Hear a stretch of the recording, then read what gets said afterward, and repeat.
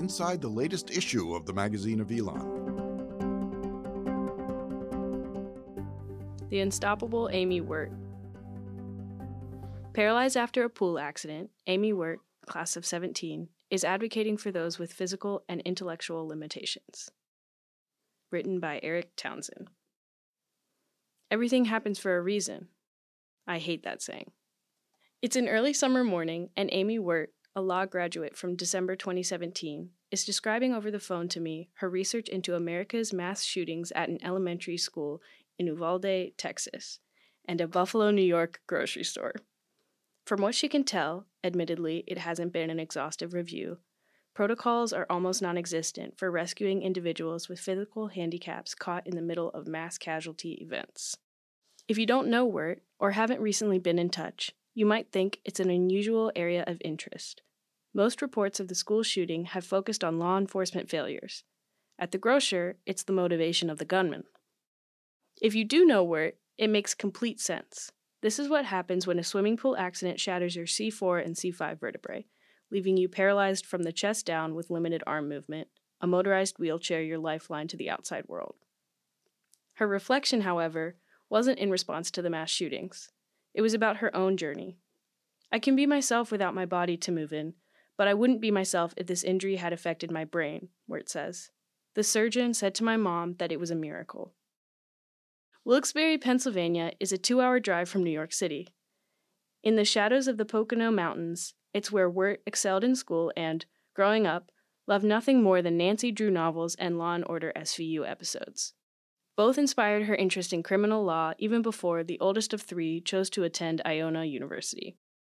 Once in college, the mock trial team kept Wert busy between her English and political science courses. 3 hours of practice on Tuesdays, 4 hours on Saturdays, monthly competitions. Wert was named a team captain her senior year, which helped prepare her to enter law school the summer following graduation. At Elon University School of Law, Wert continued building trial advocacy skills. She placed second with classmate Brittany Hart in the intramural moot court competition, joined the moot court board, and completed a residency in practice with the Guilford County District Attorney's Office before graduating in December of 2017. Matthew Groves, law class of 2011, served as a mentor for Wert as she studied for the bar exam and clearly remembers what set her apart from others he helped. It was her confidence, Groves recalls. She knew what she was doing and where she was going, and it was a matter of having someone help keep her from common potholes, both during bar preparation and in her search for a job. From a mentor's perspective, it is so much easier when somebody knows what they want and isn't afraid to go get it. All you have to do is point them in the right direction. After passing the bar exam in the District of Columbia, Wert worked as a legal content editor for the American Association for Justice, practiced white-collar defense for a small Maryland firm, and later assisted with document review for Morgan, Lewis, and Bacchius LLP in Washington. Then COVID hit. The firm sent home its staff. Her lease was almost up, and Wert decided to save money by temporarily moving back in with her mother in Wilkes-Barre. Who knew how long the pandemic and remote work might last? The accident happened May 8, 2021. Wert was visiting Washington to celebrate a friend's graduation from a master's degree program at American University. A group gathered around a hotel pool on an unseasonably warm day. Wert saw no pavement warnings. She didn't know there was no deep end. What she'll never forget is the sound of her head hitting concrete, or the sensation of floating face down in just over 3 feet of water, knowing she needed air, but my body wasn't listening. A friend turned her over and kept her talking until paramedics arrived. She soon lost consciousness. Early the next morning, Wert awoke in George Washington University Hospital. No one ever told me, "You're paralyzed." It was still way too early, she recalls. What I did know was I couldn't feel my legs. She'd remain in intensive care for nearly a month before transferring to Shepherd Center in Atlanta, one of the nation's few hospitals specializing in medical treatment for spinal cord and brain injuries.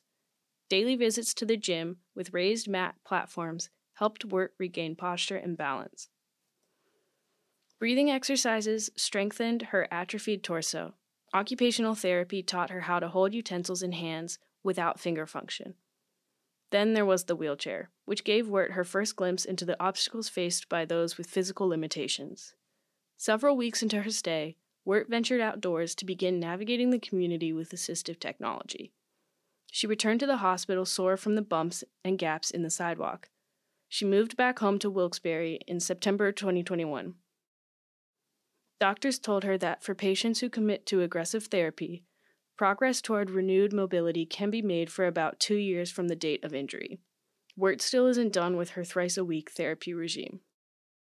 Through it all, from Washington to Atlanta and then back to Wilkes-Barre, Wert's mother was at her side. She was there every day, fighting for everything I needed, Amy Wert says. If she felt I wasn't getting help, people would hear about it. The only reason I'm doing as well as I am doing today is because Claire is my mother. Claire Wert has worked in the insurance industry for the better part of 3 decades. She knows the nuances of filing claims. She's also familiar with the public benefits that help those like her daughter, who live with permanent disabilities. By the time her daughter had transferred to Atlanta for her recovery, Medicaid and Social Security paperwork was already filed. It didn't take long for both women to discover the world rarely pays heed to people like Amy.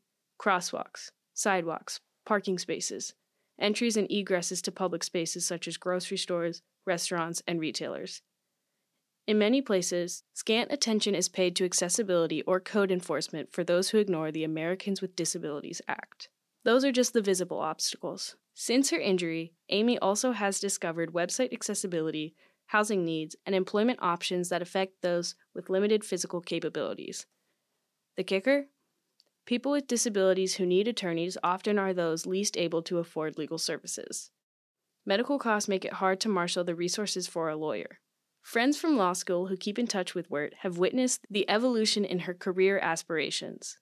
She's a passionate person, and she's an advocate. She always has been, says Haley Mendola, law class of 2018 and one of Wert's mentees as a first-year student. Amy's tough, and she's not afraid to speak her mind.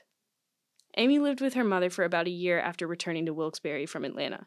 She has since moved into a wheelchair-accessible house that her father had a hand in designing and building.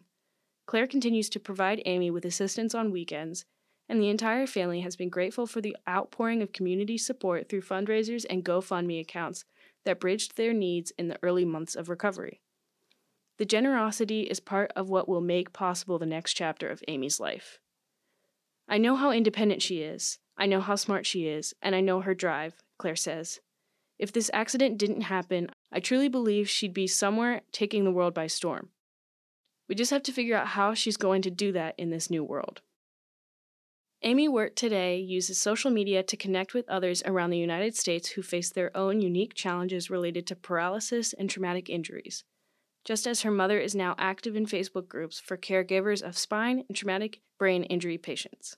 It's not a large community, but it's one where both women offer encouragement and wisdom based on their own experiences. That starts with a simple acknowledgement of someone's existence and value. We avert our eyes when we look at disabled people because it's easy and it's not comfortable, Wert says. It's also possible the mother-daughter duo will be future business partners.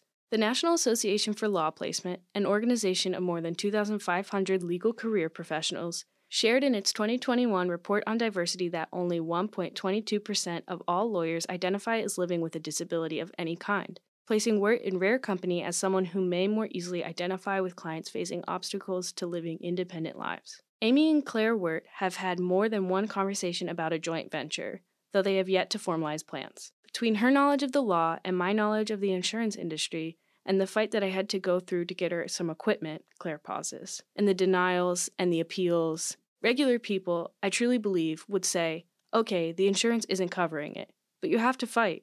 Hart, Amy Wert's partner in the intramural moot court competition, is sure that her classmate will be ready for those fights. She's capable of doing whatever she wants, says Hart, who today practices family law in North Carolina. If that's the path she wants to go down, she'll give it her all, and she'll find a way to relate to any client. Then there's her advocacy, which happens right from her phone.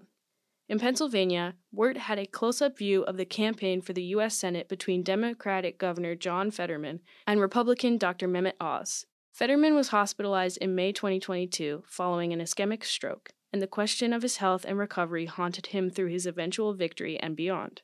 Perhaps it shouldn't have been a surprise, Wert tells me a week after the elections, but what sticks with her were those on Twitter who showed no interest in learning about stroke recovery. To certain partisans and select media personalities, Fetterman was the R word, or intellectually disabled. Soon enough, others with disabilities were being dragged through the digital mud. Wert was having none of it. I'm going to be honest. Every single time one of those people said something like he was brain damaged or mentally handicapped, I reported them, she says. If you comment on someone based on a disability in a negative way, it's against Twitter policies. Some of those accounts got blocked. Confronting critics on social media. Researching policies and laws that affect those with physical or intellectual limitations. Networking with others in similar situations and sharing legal information for those with limited means. It's easy to see what might come next for Amy Wert. Before we end our final call, I cite the very first conversation we had by phone over the summer. Does she stand by her belief that things don't happen for a reason? Nothing's changed about that, Wert says. I don't appreciate it when people say this was meant to happen. It didn't have to happen. It sucks that it did. But if I'm stuck in this situation, I'm going to make the most of it. Like what you heard? Subscribe to our podcast at www.elon.edu/magazine. Thank you for listening.